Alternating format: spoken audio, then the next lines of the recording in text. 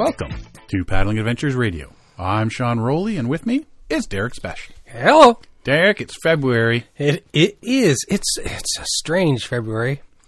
It's like it's spring is coming. It's way early. Or, I don't know, maybe winter just never came. You know what?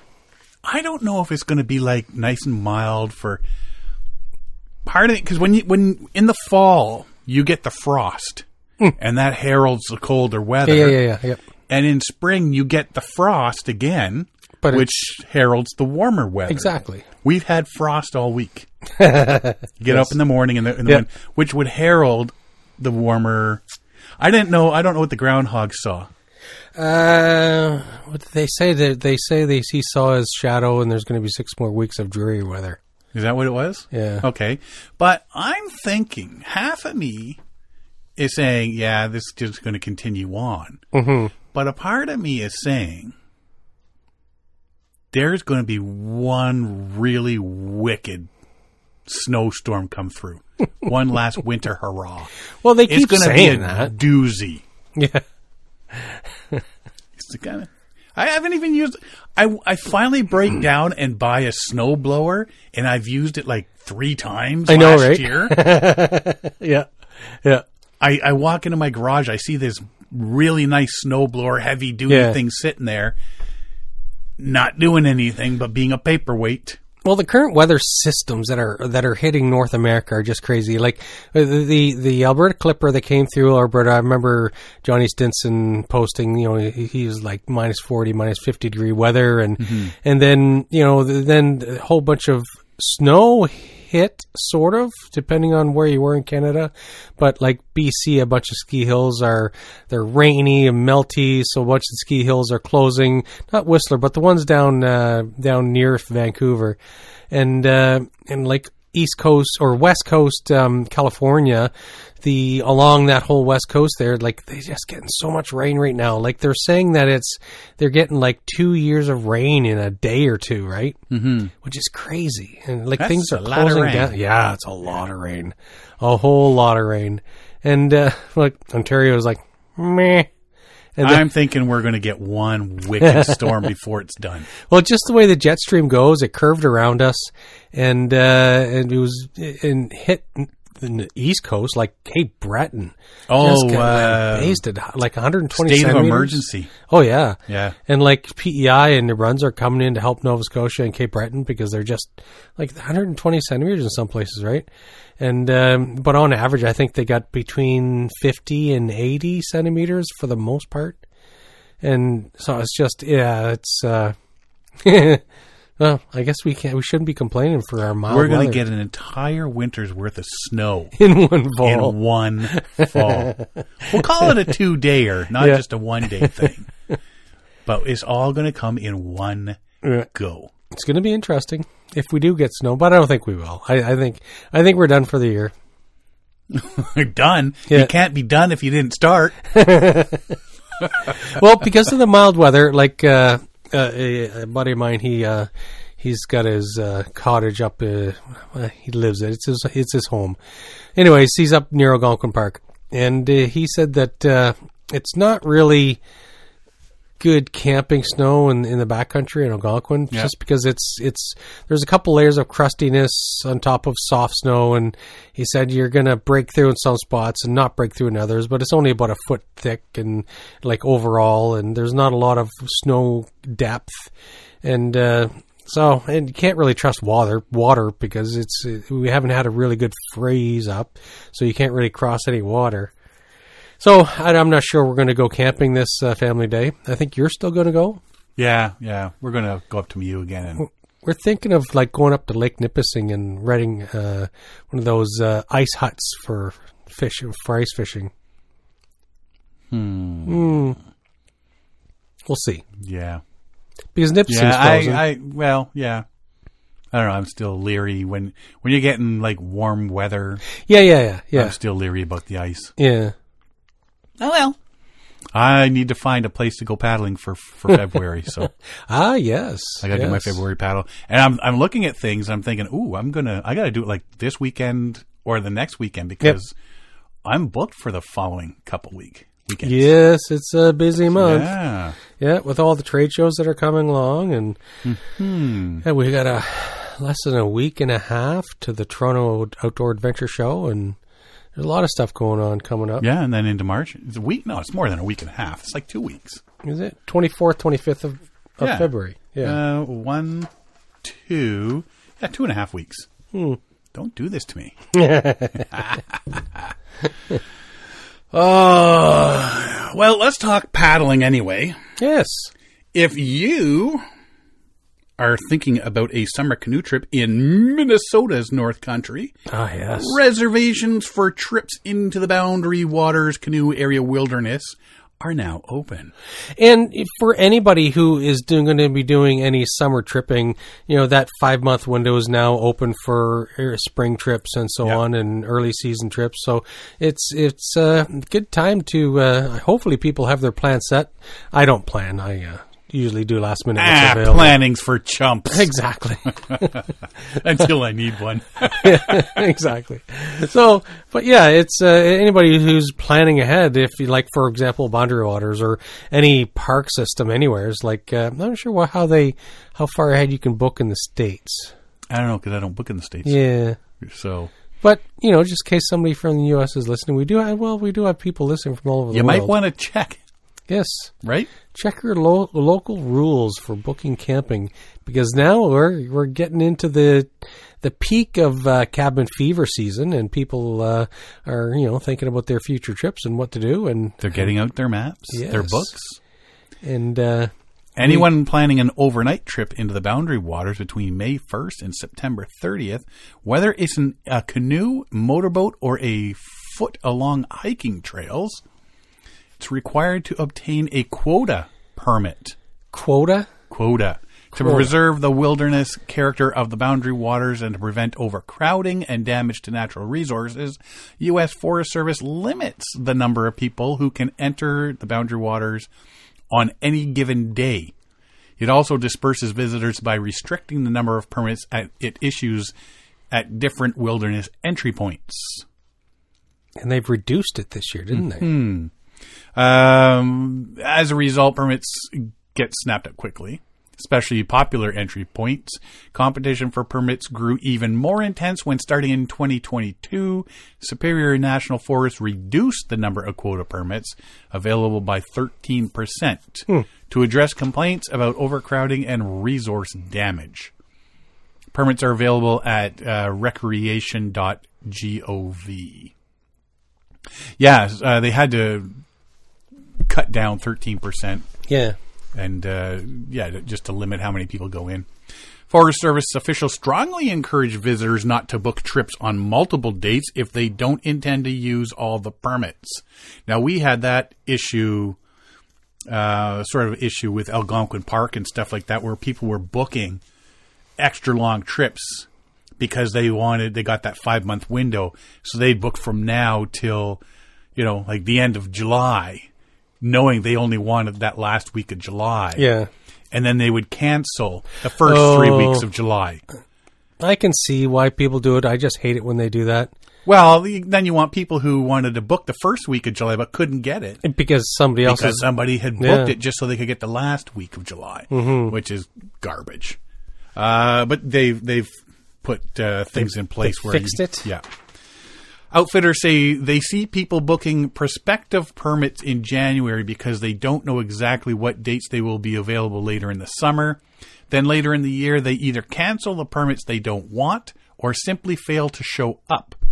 2022, the Superior National Forest reported that the number of cancellations and no-shows roughly doubled from previous years. Wow. Mm-hmm.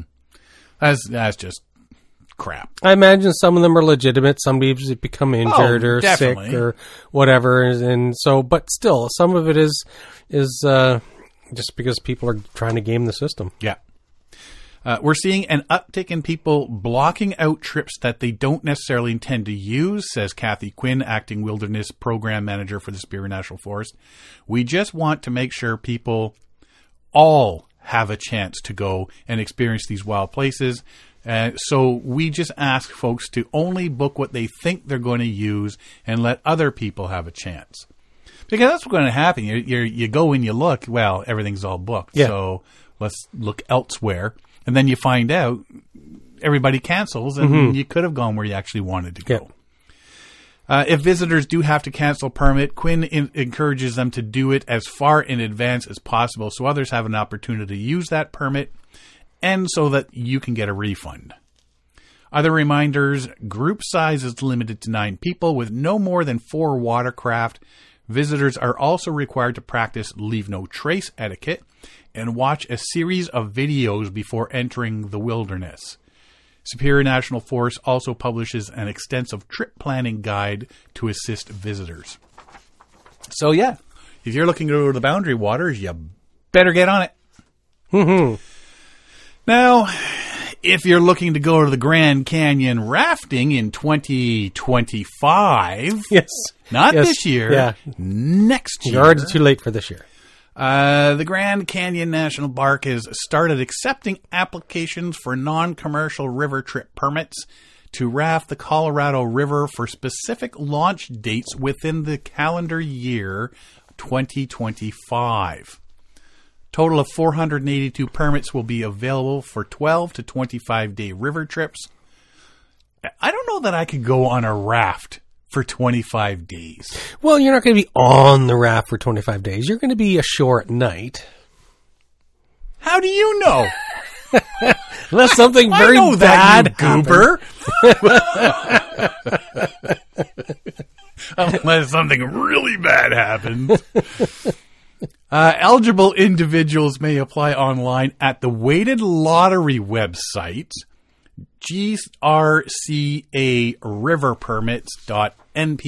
grcariverpermits.nps.gov. Applications will be accepted online through noon Mountain Standard Time, Monday, February 26th. So get your name in there. Now, we talked about the weighted lottery. So Yes. each year in February, a main lottery is held to assign launch dates for river trips occurring the next year. In addition to the annual main lottery, follow-up lotteries are held as needed throughout the remainder of the year to reassign canceled and or unassigned launch dates. Public notifications for these follow-up lotteries are made by email. The weighted lottery website can be accessed year-round to create or modify an account and to sign up to receive email notifications. What is the weighted lottery? Yeah, it was hard to pull that information out because Yeah. they just talked about it so matter-of-factly. Oh, this is it. It's a weighted system. Well, what does that mean? Yeah, they said, here's how you do it, and here's how you apply for it, and here's... It replaced the wait list. Yeah. But what exactly is it? So I managed to find a 22-page document. And this In the was, deep, dark web. it was scrolled away on page 9 of that 22-page document, and the print was so tiny. He had to beat up a little old man to get the information. But anyways, when they talk about the weighted lottery system, they assign points. And so if you... To make it fair for people, and so what, like, you know, what if you win the lottery every year? What if you're just a lucky guy type thing? Well, then they kind of weighed it out to give people who haven't been on a trip recently more points. So, for example, if you hadn't been on a Colorado River trip in like 5 years or more, then you'll get 5 points. Most points you can get is 5. So if it's been 5 years or more, then you'll get 5 points, and each point is like having your name put in a hat. So you get your name put in the hat 5 different times. So if you were on a trip last year, you get 1 point. You get 1 point. Right. You get one name in the hat, and I still haven't fully wrapped my brain around the assigned launch dates, but it sounds like you don't have a lot of control over, unless you go on a commercial trip. If you sign up for an outfitter and you say, this is my available dates, yes, we'll get you, we have seats available for those dates. But if you're just in the lottery, let's say, yeah, I'm going to throw my name on that. And it's like, well, here's your chance. You get to go June 17th through June 29th. It's like, wait a sec. I can't take vacation in June. Too bad, so sad. It sounds just like the NHL Draft lottery. Draft lottery is a weighted lottery. Yeah. If you really suck as a team, you get first pick. Do I still have that? I think I closed that website. The guy was talking about the weighted lottery, and he says he got an email. Oh, yes. And at 3:30 in the afternoon, and it said you have to pay your deposit if you're accepting this. It says, congratulations, you won. Congratulations, a Grand your Canyon name was drawn. Launch. Yeah. Yeah. And you have to pay $400 before noon the following day. So less than 24 hours. Yeah. And he says, seriously, what if I was on a backpack trip where I wasn't... I'm deep in the woods. I have no signal. What if I was working a 24-hour shift? What if I was taking a really long poop? I would miss my opportunity. Yeah. So you get the email, and you have like 24 hours or whatever to pay your deposit to say, okay, yeah, I want it. Otherwise, it goes into, like you say, the secondary email. Lottery. Maybe his was unusual. Maybe there was a cancellation, and so they drew some names to see who could fit into that cancellation. Yeah. I don't know. I don't know. Anyway, so that was that one. But that was a down payment. That was the deposit. That wasn't. Yeah. It wasn't saying, "Hey, your trip is in 24 hours." Like, no, that's just a deposit. That was a deposit. That was committing. You're going to pay your deposit to commit to the trip. Yeah. Otherwise, if you don't come, then you've just lost $400. Yes. Individuals must be 18 years or older to apply for a river trip permit. Non-commercial river trips must be self-guided. Technical whitewater experience is mandatory on each trip. Individuals may participate on a maximum of one recreational river trip per year, commercial or non-commercial. So you can't go on a guided trip of the Grand Canyon, get to the end, drive to the other side to join a non-commercial. So, like you can't go with your buddies. Now, I'm curious about that because, I'm going to have to do more reading. But if your name is drawn, you get to go on a trip. Does that mean your group has won? What if What if Burt Reynolds wanted to do the Colorado River, the Grand Canyon, and so we throw our name in the hat? Do we apply as a group to be self-guided, or each of us individually? Like we're going as a group. Well, I think if you all put your names in, one name, in the hope that one of yous win, and then if a couple of yous win, then just one person accepts. The rest you go, okay, they're not really clear. The rules what if all 29 of yous win? Or what if one guy had been on a trip last year, the rest of you had never been on a Colorado trip? One drawing. You got one buddy in your group that went last year. It's like, I don't think. I think that comes down to the lottery. Yeah, right. It's hard to pull some of this information from that tiny little document with. Give that little old man another beating. It's like I'm trying to read the newspaper from the second floor. It's like, hey, turn the page. Individuals interested in professionally guided river trips should not apply through the lottery, but instead request space on a commercial trip. Yeah. So if you want to go to the Grand Canyon next year, not 2025, 2025, apply now. Apply now.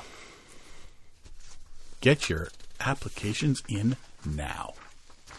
So we talked about kayaks being practical. Yeah. And you look at all the stuff out there, you're thinking, some of it's not practical, some of it is.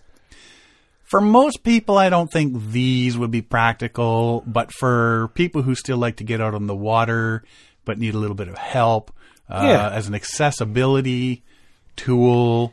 If you got a bad ticker and you don't want to overexert yourself.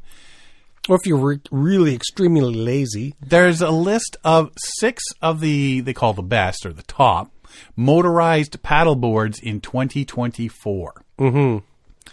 For some, finding the perfect motorized paddleboard can, transform a good day on the waves into an absolutely exhilarating experience. Whether you're gliding through serene lakes or tackling ocean swells, the right paddleboard makes all the difference. So with so many options in 2024, here are 6 of the best motorized paddleboards. Number 1, the Boost Surfing's Boost Fin. Now, this isn't the actual paddleboard itself. This is just a gadget that sticks to the bottom. Yeah, so you could use a surfboard, a paddleboard. You could put it on a kayak or something. Right? Innovative gadget transform your ordinary paddleboard into a motorized paddleboard for $500 US or $675 Canadian. Offers an affordable ticket to the electrifying boarding experience. Imagine the thrill of harnessing the power of 15 rowers. Cruising at a breezy 10 miles per hour, all thanks to its impressive 20 pounds of thrust. I'll have to convert. 10 miles and that, yeah, convert that. What's that, times 1.7? Something like that. Or divide by 1.7. I can never remember. Boost Fin is a marvel in ease and compatibility, effortlessly attaching to almost any paddleboard or kayak. User-friendly design includes a 2-button wristband controller, a handy phone app, making your ride smooth and adjustable. With a robust 800-watt motor, it promises a gentle start, perfect for beginners, and provides up to 100 minutes of cruising joy. Its installation is as easy as a walk to the beach. Taking just 5 minutes, weighing a mere 2.7 pounds, it's a lightweight powerhouse. Out of all of these, I'll say right now, without even talking about the rest of them, if I was going to get one, it'd probably be this. Well, yeah, because you can use it on many. You can stick it on the bottom of your canoe or a kayak or whatever. Yeah. Or crazy glue it to your stomach so you can just swim really fast. Oh, now you're just teasing. 10 miles per hour. Yeah. Well, my phone, I told it to convert it. It says it's 2.78 meters per second. It's like, you're not helping. Your phone and your computer are just not being nice to you today. So it's 36 kilometers an hour. Okay, so that's pretty good. That's actually pretty good. What's that in light speed? Let me see what options they have. Oh, I can do it in knots. That's 19.4 knots. Excellent. 10 miles. How many kilometers did it say? It said kilometers an hour is 36. No, 10 miles. Oh, 10 miles. Oh, yeah, I guess. Oh, wait.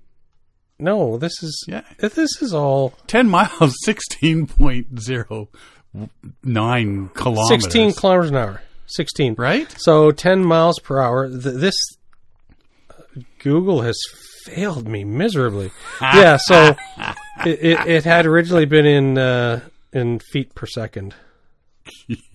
Or something. I don't know. Miles an hour. 10 miles an hour is 16 kilometers an hour.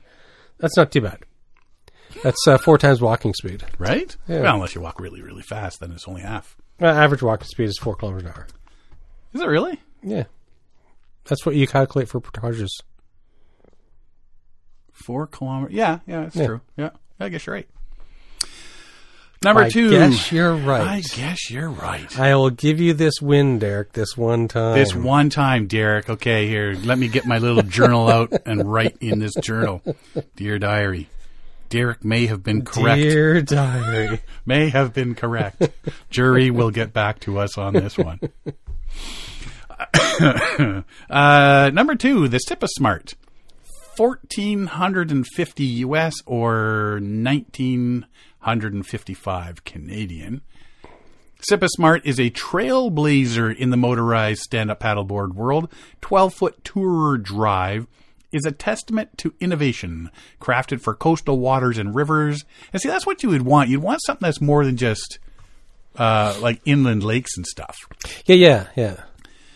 It stands out with its dual-purpose electric drive motor, serving both as a propulsion system and an automatic pump, adding unmatched convenience to your paddling experience. We've talked about this one before with this dual-purpose drive.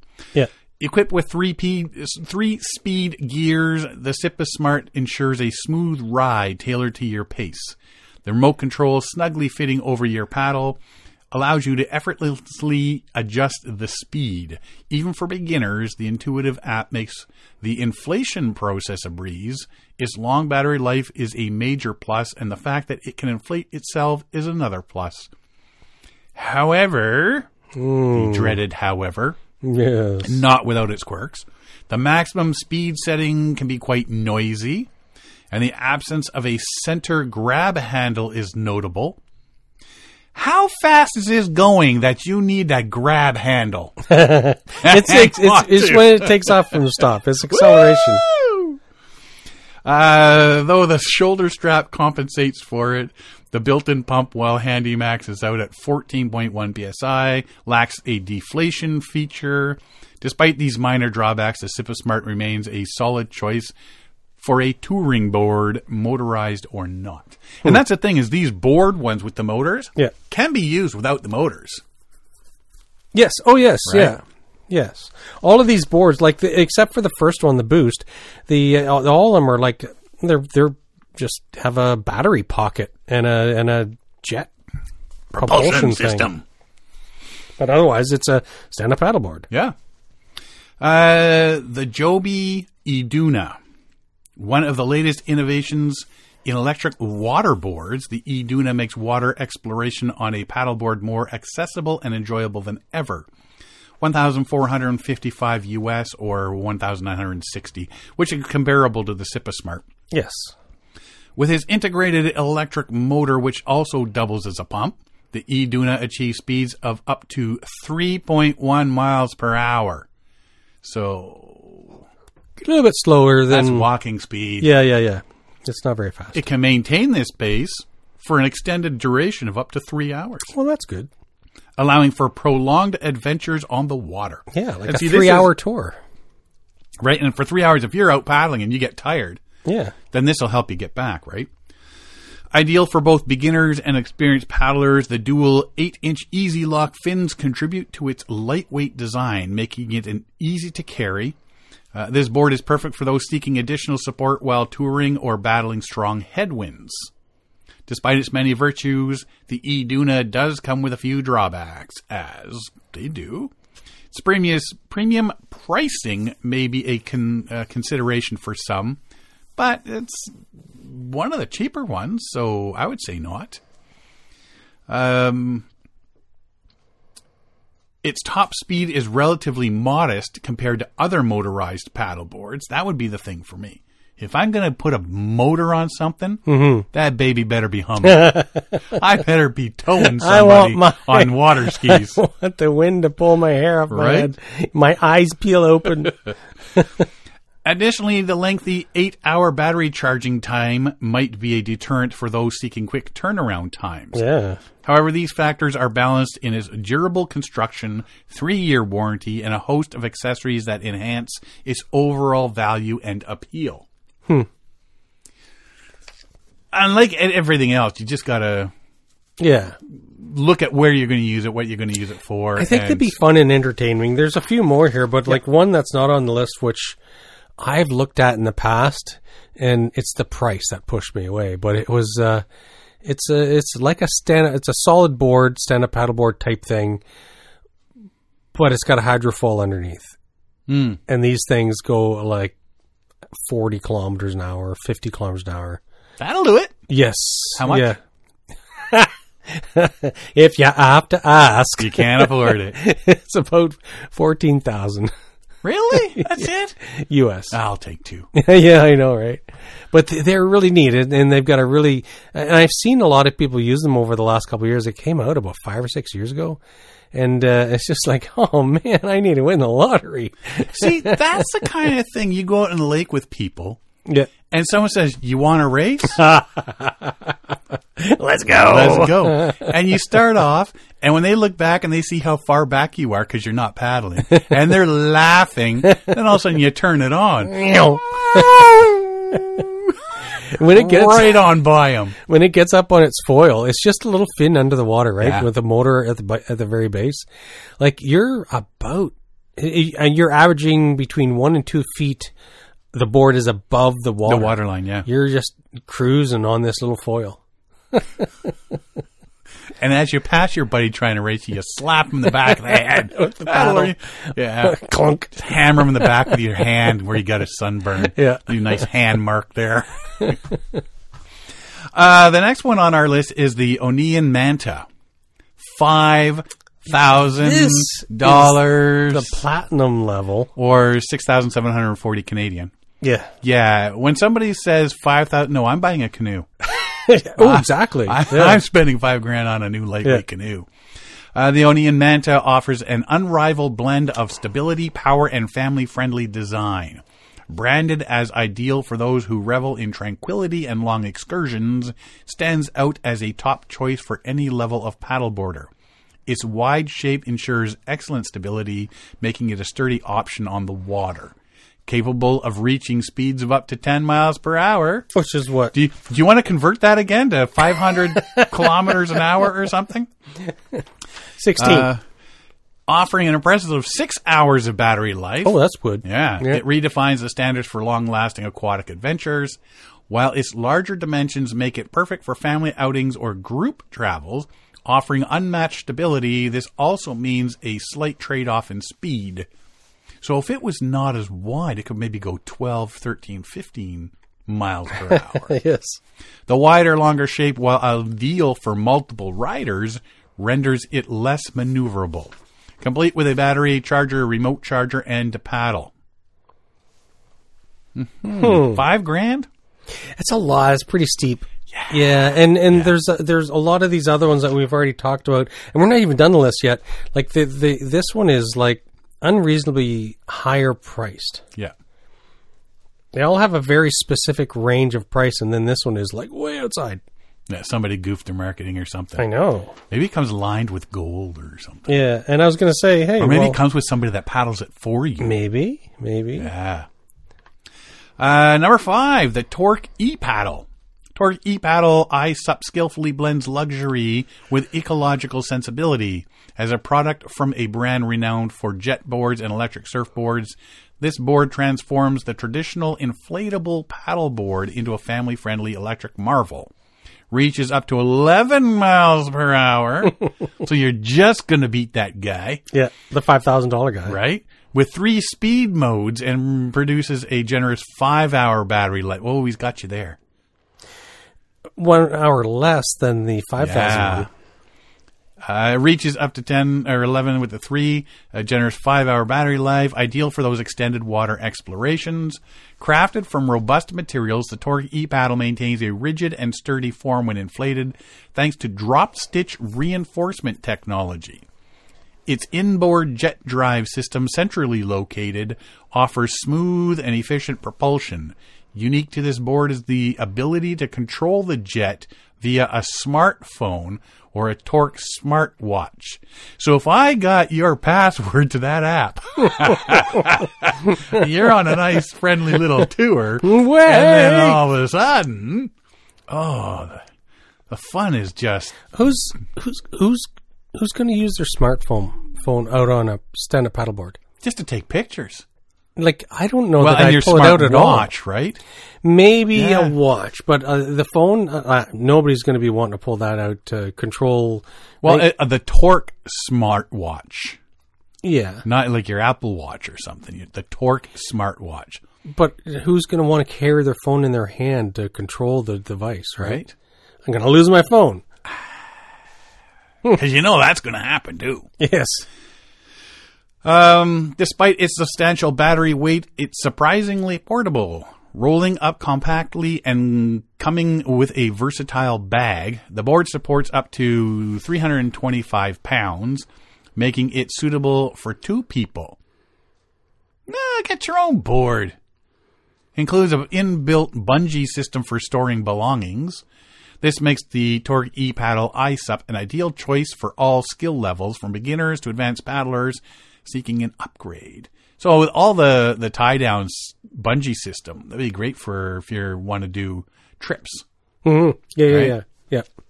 So the last one, another SIPA Drive one, the SIPA Drive 1.0 All-Rounder. 2,530 or 3,410 Canadian. A standout choice. It's designed for versatility, constructed from high-quality MSL material capable of supporting up to 140 kilograms. This robust build makes it suitable not just for solo adventurers, but also for those wanting to paddle with a companion, pet, or additional gear. SUP-A-Drive 1.0 all-rounder shines with its 144 watts per hour battery, providing up to 3 hours of continuous ride time. So 3 to 6 hours seems to be the average, right? And there's no real consistency between them all with hours and cost, and so I'm just curious. Like, the previous what was it? The Torque. The Torque, yeah. It talks about a substantial battery weight. If they have to mention the weight of the battery, then is it just unexpectedly heavy? Maybe. The durability makes this the all-rounder perfect for both leisurely cruises and more intense surf sessions. Night riders will appreciate the equipped LED lights, adding safety and a cool factor to evening excursions. Where are you going in the evening? Out for a little local paddle around Toronto Harbor. Oh, yeah. Right? You might want to get run over by one of the harbor taxis or something, right? Or one of the big party boats. Yeah. Right? Boat's built-in compressor ensures easy inflation. The snakeskin EVA foam offers comfortable grip during rides. These features combine to make the SUP-A-Drive 1.0 all-rounder a versatile, robust, and user-friendly electric waterboard, suitable for a wide range of paddling enthusiasts. So those are the 6. Anywhere from like the $500 slap onto your existing board up to, I'm not even going to go with the $5,000 one. So $2,500. Yeah. Anywhere from $500 to $2,500. Selecting the best motorized paddleboard is essential for a fulfilling experience on the water. When choosing, consider your skill level, the typical water conditions you'll encounter. Yeah, because if you're living on Lake Ontario, you don't need something for the Atlantic Ocean. Typical water conditions you'll encounter, the specific features that suit your needs. Whether you're a beginner or a seasoned paddler, the right motorized paddleboard can transform your water adventures, offering a unique blend of relaxation, excitement, and exploration. So which board will you choose to embark on your next aquatic journey? Yeah, I think out of all of them, I would just get the slap-on motor. Exactly, yeah, because you can attach it to other stuff. Yeah. So, and this is not typically something we would normally... No, but this is for, like I say, it's interesting. It's different. You keep complaining you're getting older. So, like 10 years from now, when you want to go out for the day, and you can throw something on the bottom of a stand-up paddleboard, so you can go paddle for 5 hours and go, oh, I forgot how far it is. And then you just flip that bad boy on and come back. Reminds me of when we were at Complete Paddler. It was Complete Paddler, and they had the family stand-up paddleboard there on display. Oh, the big red one, yeah. It was like 8 feet long, 6 feet wide. Right? So it's like a raft. So you could get that first one for $500. Get 2 of them. Get them in a pair. Right? Then you could you could just have get a couple lawn chairs out there on it. And doodly, right on down the lake, buddy. Yeehaw. So, talking about first world, second world, all that sort of deal. Yeah. That's a first world problem. That sort of thing. I came across this article from Ghana, talking about boats and canoes. Now here, North America, we want lighter weight canoes. Yes. So anything we can get lighter weight, or I would love to have a nice wood cedar strip boat. Yes. Right? It would be amazing. That'd be awesome. That's our thoughts. I want a nice cedar stripper, and I want the lightest weight portaging boat I can get. I don't want to be hauling around 100-pound fibreglass canoe. Those days are long gone. For me. 100%. Those are our problems. Fiberglass canoes and boats are known to represent superior long-term benefits in comparison to wooden ones. This includes better durability and low maintenance costs, full on because of the wood versus the fiberglass. Yeah. In an era where environmentally sustainability is rife, opting for fiberglass in the construction will mean less dependence on the country's tree resources. This is the argument of two naval architects and academics who have proposed that government introduces a policy that would encourage demand in fiberglass for the mass production of boats and canoes in Ghana. Totally different. Like, no, get rid of the wood canoes. Yeah. Let's go with the fiberglass ones.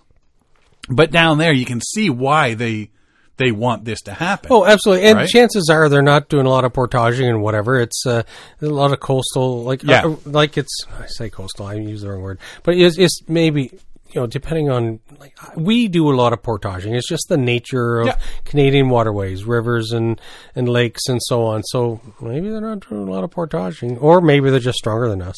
Maybe. Dr. Vindex Dome and Mr. George Obeng of the Regional Maritime University have presented this proposition.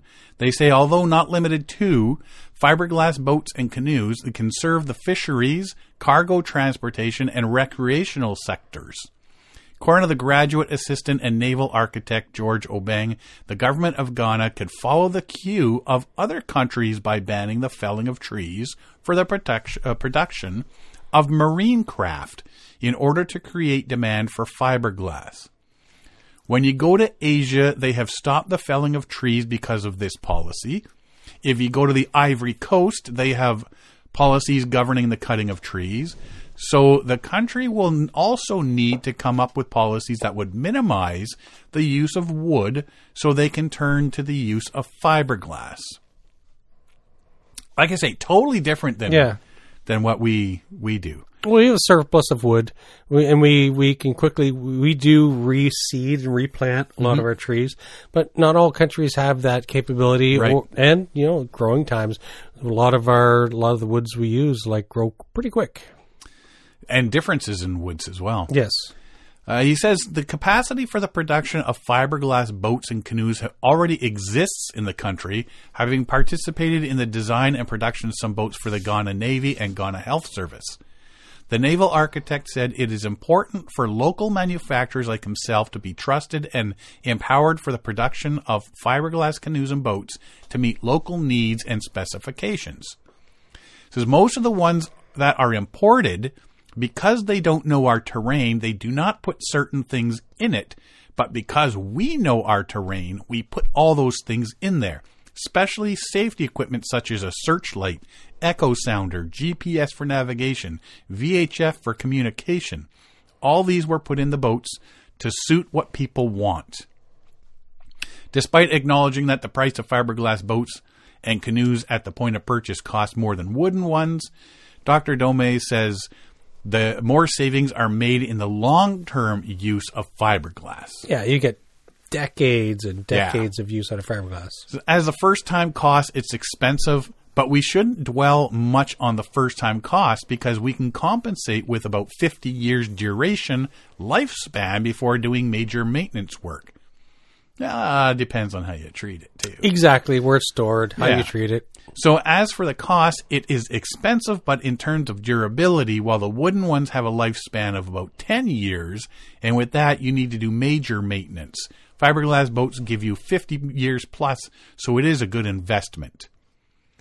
Mr. Obeng added that so far as price is concerned, customers will be treated on a case-by-case basis specific to what they want. So you just go in and custom order. But so far as price is concerned, customers are treated on a case-by-case basis. There's no set price. Right. I don't like you. When you walk through the door, if I don't like you, double the price. Charge that guy 4 times as much. In view of how capital intensive both the production and purchase of fiberglass boats and canoes are, the naval architects appeal to government funding agencies and private investigators to collaborate and support the greenfield industry. This, according to them, could be in the form of a special funding arrangement for producers and end users. Academics commended the GPHA-led initiative to provide 20 eco-friendly fiberglass canoes to some fishing communities as part of the Fish Landing Sites project. Dr. Dome also disclosed that the Regional Maritime University will soon begin a Bachelor of Science Naval Architecture program in collaboration with Dubai-based company. He said the company will come in with their expertise and facilities to assist staff and students in their practical studies. Dr. Dome and Mr. George Obang believe that when supported, the fiberglass production industry can become one that can promote Ghana's maritime sector while providing employment opportunities for the nation's teeming youth. There you go. So, like I say, I was just reading that. I'm thinking that is so opposite of what we're trying to, you know, as canoe trippers. Like, I don't want a fiberglass boat. I would want heavy to the wood strip canoe. Doesn't have nicer and more, that sort of thing. Exactly. It just feels good, and just to paddle it. Lightweight Kevlar. Yeah. That sort of stuff. Yeah. Right? Like, if somebody says, "Yeah, I'm going to get you a deal on a really good fiberglass canoe." What you talking about? No, thanks. I'll walk. Anyway, I just thought that was a bit interesting. Just to, like I say, first world problems, second world problems, different mindsets, different, what's the word I'm looking for? Way things are, down there versus here. And anyway, thought that was neat. It is. When we go out paddling, it's not all work. We do have a lot of fun and games and joking around, and why we do it. When we did our 5 Great Lakes in a day, when we were on Michigan there, some big waves. We had a bit of fun doing that and goofing around, joking around. So many roadkill deer. Yeah. So canoe surfing, and particularly in an outrigger, is an ancient Polynesian tradition. The plastic cookie cutter kayaks you find at Costco and lining the beach at Sandals resorts, those are not in accordance with the rich history of sit-down surfing, nor are they designed to catch waves, let alone waves of substantial magnitude. Apparently, these two dudes did not get the memo. Calson Lau and Reef Toscano, two Maui surfers and experienced watermen who decided to take one of the plastic, awkward, uncomfortable, non-ergonomically designed two-person kayaks out on a massive day at Ho'okipa. Per their claim, it was the biggest wave ever surfed on a two-man kayak. Maybe there's no other entries in that extreme niche field of the world records to actually challenge their claim, so they did it. Or nobody else survived and told the story. Right. In terms of big wave surfing, in an outrigger canoe, there is some competition, not officially, but back in 1980, a handful of watermen had a go at the title at an outer reef in Oahu. Surf historian Matt Warshaw tells the tale that in 1980, Hawaiian canoeist Tommy Holmes organized Project Avalanche, an attempt by 3 veteran canoe surfers, Tommy Holmes being one of them, to paddle into a 20-foot wave at a Hawaiian break called Avalanche on the north shore of Oahu. The team caught 2 20-foot waves, wiped out spectacularly on both. If you're going to do it with pizzazz, make a show of it. Right? But earned coverage in both Surfer and Surfing magazine. As for Look at this guy. As for Kelson and Reef, I wonder what the ancient Polynesians would think. It was, of course, somewhat in jest. After the session, the duo said, "It was a good day. We definitely made an impact on the Ho'okipa surfing life." Yes, an impact is right. We watched the video. We watched the video. There was lots of... What is this? Reef got tossed 10 feet in the air at the top of that one wave, and I was still in the boat for another couple of seconds. There is a video of it. Like I say, they're just out there having fun in a kayak and caught these big waves and whatnot. They got hammered. But you should have seen the damage done to that thing, though. Oh, yeah. Cracks, big and dents. It was roto-molded 2-person sit-on-top kayak. And it's like, well, these things are supposed to be bulletproof, but not if you... not if you treat them like that. There is a little video. I'll post that up on our social media there so people can take a peek. But, yeah, it was a bit funny. Do we got anything else? No, the only thing else we have this week is just to remind everybody about... Oops. I'm just knocking beer cans over. What did we drink? Velko Popovici. Yeah, I don't know how to say that. Kozel. 1874. These are like back from December when I did the European tour and I bought a bunch of German and Polish beers and stuff. That's a light beer, though. Yeah.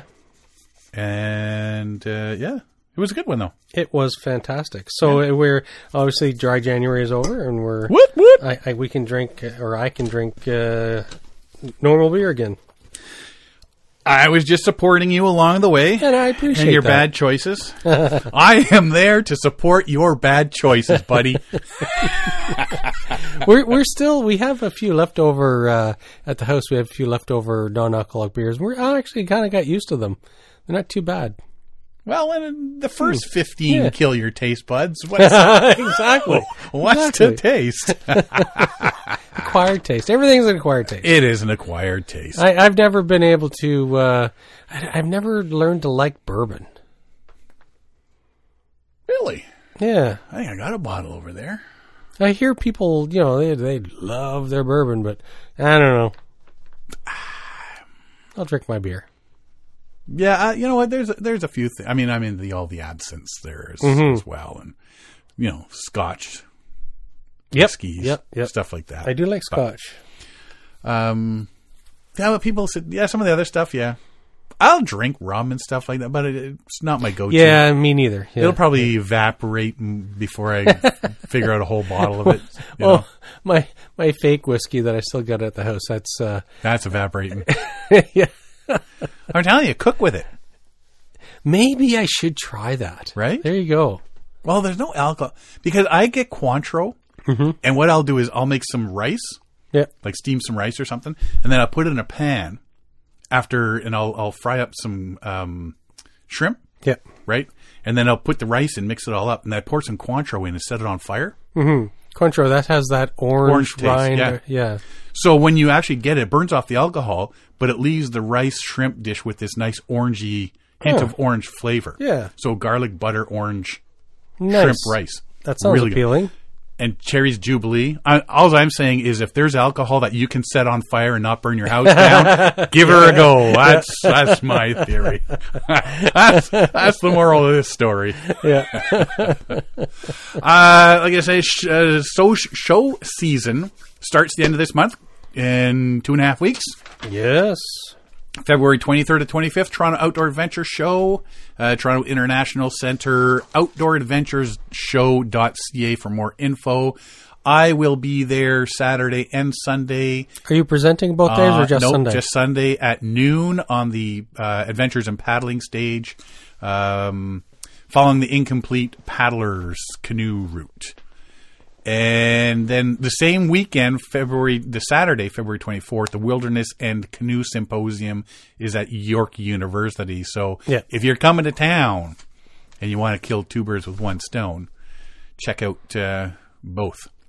Saturday, March 2nd, Quiet Adventure Symposium in East Lansing, Michigan. One of our favorites. Actually, it's probably my favorite of the year. Yeah. So we're going down to East Lansing, Michigan. We'll be there. We'll have our booth. We'll be recording while we're there. And quietadventures.org for more info. Get your ticket. And don't forget, there's the rabbit half. Got to go. I'm going to buy some rabbit stuff this year, like socks or something. Yeah, I'm going to talk to them and say, listen, how good is this stuff for winter camping and stuff? And then I'm going to go, when I go winter camping next year, I'm going to take some of the rabbit stuff and try it out. And if it's really warm, I'm going to go back next year and buy more. If it isn't really warm, I'm going to go buy next year and return it. Told me these would keep my feet warm. You BS'd me. I froze and lost 3 toes. I want my $5 back. That's how much my toes are worth. $5. March 10th to 8th, Canoecopia, Madison, Wisconsin, the Alliant Energy Center. You can zip through and see tons of boats and paddling gear and stuff.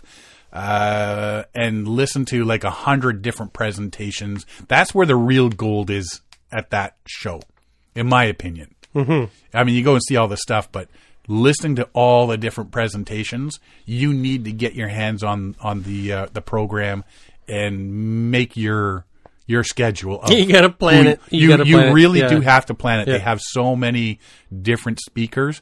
That's I think where the gold is at that presentation. Plan it at that geographically show. Plan it, because you can't be running from one side of the event to the other. Just not enough time. Oh, trust me, yes you can. Like going but do you want to? Yeah. When you're running down that main hallway yelling, "Make a hole!" Coming through. Tuesday, March 12th, Paddling Film Festival. We've already sold a third of the tickets, and they've only been on sale, less than a month? Yeah. Drums and Flats and Ajax. It's on our social media. Doors open at 6:30. We got the literature already that tells the program what the films are. We just haven't seen the films yet. They'll come in, so we get to see all the films and decide which ones that are going to show. Yeah. We get to see them all. And then we show you the really bad ones and tell you about the good ones you missed out on. We pick. They're all very good, but we pick what fits the kind of program we want to put on. Yeah. Forget the rest of you. We don't care what you want to see. No, we take a little bit of this and a little bit of that. Yeah. And some of we try to make it interesting to all types of paddlers. So, come to Drums and Flats, watch the films, grab yourself some beverages and food and with your fellow paddlers and chat about the films and stuff. April 20th to 21st is the Ottawa Outdoor and Adventure Travel Show at the Nepean Sportsplex in Nepean, Ontario. AdventureOttawa.ca for more info. That's a good one to go to. It's it dwindled off a little bit, but it's trying to make a big comeback. So go out and support them and see a lot of stuff from the Ottawa area, especially. Other than that, I think that's it. If you are into YouTube, we are putting our shows on YouTube. It's just the audio right now with our regular. This is the episode. We're pulling the same move as Joe Rogan. There you go. Yeah. He's got a new contract. He's going to be on YouTube. Spotify is diversifying. They're going to do advertising and be on YouTube. So we thought, hey, let's do the Joe Rogan thing. We're going. I think we beat him to it. we have. Yeah. So you, like I say, some people like to have YouTube up and they just play stuff that's there and they're not even watching it. They're just listening. And for us, we'll put it on. We can put it on there, and it acts like a podcast. But I think it might be interesting for us to eventually start videoing our interaction. But we've got the face for radio. We do. Well, we could just put like some sort of mask on, or do it in like a hoodie where you can't see your face, or a balaclava. No one will know which one's. My balaclava has a big beard hole. People don't know which one of us is which. we need to properly build out a studio, right? Well, I guess renovation's time. Yeah. So we're doing that. Spotify is going the way of they're taking. No, sorry. One of the music management companies is now taking the music of their artists off Spotify. Which is totally ticked off because now the artists aren't making all that. I mean, they're not making tons off of Spotify anyway. It's more publicity, but they're not making anything now from that. I'd be rather annoyed with that, I think. Yeah. That's the music side of it. But the podcast side of it was very successful. When, I was reading up on some of the statistics, for example, Joe Rogan, and he drove a lot of traffic to Spotify, right? So, and he was a bright and shining star for podcasting. So he was he's traditionally been in the top or the second from the top of the podcasts that people gravitate to, and where Summer's in the bottom, but we're climbing. Well, you sent me that article about is podcasting dead? Yes. Or dying? And it's really, it's hard to say which way it's going. I think one of the things that I think maybe it might be a personal thing, but everybody and their dog has a podcast. Well, my dog has an Instagram page. yes, she does. Athena does have an Instagram page. But it's everybody's got a podcast, so it's kind of overdriven the market. So, but, obviously when there's that many, the good ones are going to float to the top. Well, they're also, what was it they were saying that, because I said it sounds like we did it right. Because they were talking about doing it yourself and hosting it yourself and maybe not going with the Spotify's and everything is a better way. Yeah. So the way that we actually have done it seems to be the way they're saying you should do it. Yes, so we were doing it right before they said we were doing it right. We've created our own platform. We hosted on our own server and yada yada yada, Kevin's server. But we have gone and maintained this independence. Yeah. So it's worked out. So far, so good. 8 years next week. Is it? 8, yeah, the 15th or something like that. Time to quit. Yeah, so I say we do next Thursday. Oh. Not this not this Thursday. Next Thursday, the 15th. Yeah. It'll be the 8th anniversary. Is the 8th, I'm sure it's the 15th. The 8th anniversary of putting up with your crap. Yeah. And your crappy beers. I'll have to... I was just going to say I'll have to find a nice beer for that episode. Gluten-free, non-alcoholic, kosher, made with grapes. Yeah. Dehopified. Yeah. Oh, yeah, we'll check that one out. But yeah, next week may be our 8-year anniversary show. Already. Holy jumpins. Yikes. We go places. So nothing else? I have nothing else. We're just going to yabber for a little while? Do you think we could just talk nonstop for the next 6 hours? We could. People wouldn't listen, but... How do you know? Let's just test this. No. No. I have to work tomorrow. I need to pee. I'm tired. The dog's going to look at us. It's 10:30. Is it? Still early. Well, alrighty then, Derek. I want to go home. You spoil sport. Hey, one thing that now he wants to talk. No, it just occurred to me. Normally, every winter when we're recording, it's hey, we need to switch to Wednesday because there's a big snowstorm. Or, hey, we need to do this Monday because the next 2 days is going to be a snowstorm. Yeah. We haven't been affected by the weather this year. See? It's been fantastic. And you know what made this change? The climate. Climate change is real. We just proved it. And it's great. We've just proved climate change. Alrighty. Anyway, on with the show. If you want to find more about us, you can find us at paddlingadventuresradio.com. We're on Facebook, Instagram, and Twitter. You can download or stream our episodes at iTunes, Apple Podcasts, Spotify, iHeartRadio, Podbean, Player FM, and all your favorite podcast downloading sites. Or you can just go to the episode page at paddlingadventuresradio.com and you can download or stream all our episodes there. And as I say, go to YouTube and check that out. Because YouTube, when I put on Bill Mason, Water Walker, at work, I'll put that on the background. And I'll listen to it. I won't actually watch it. Oh, because really? I've watched it enough times. You know what's happening. I know exactly what's happening in that movie. But I just listen to it now, and I don't actually watch YouTube. Yeah. So you can do that with our episodes now. If you enjoy the podcast, please share it with your friends, family, and fellow paddlers. I want to thank everybody for listening this week. I'm Sean Rowley. And I'm Derek Specht. We'll see you next time.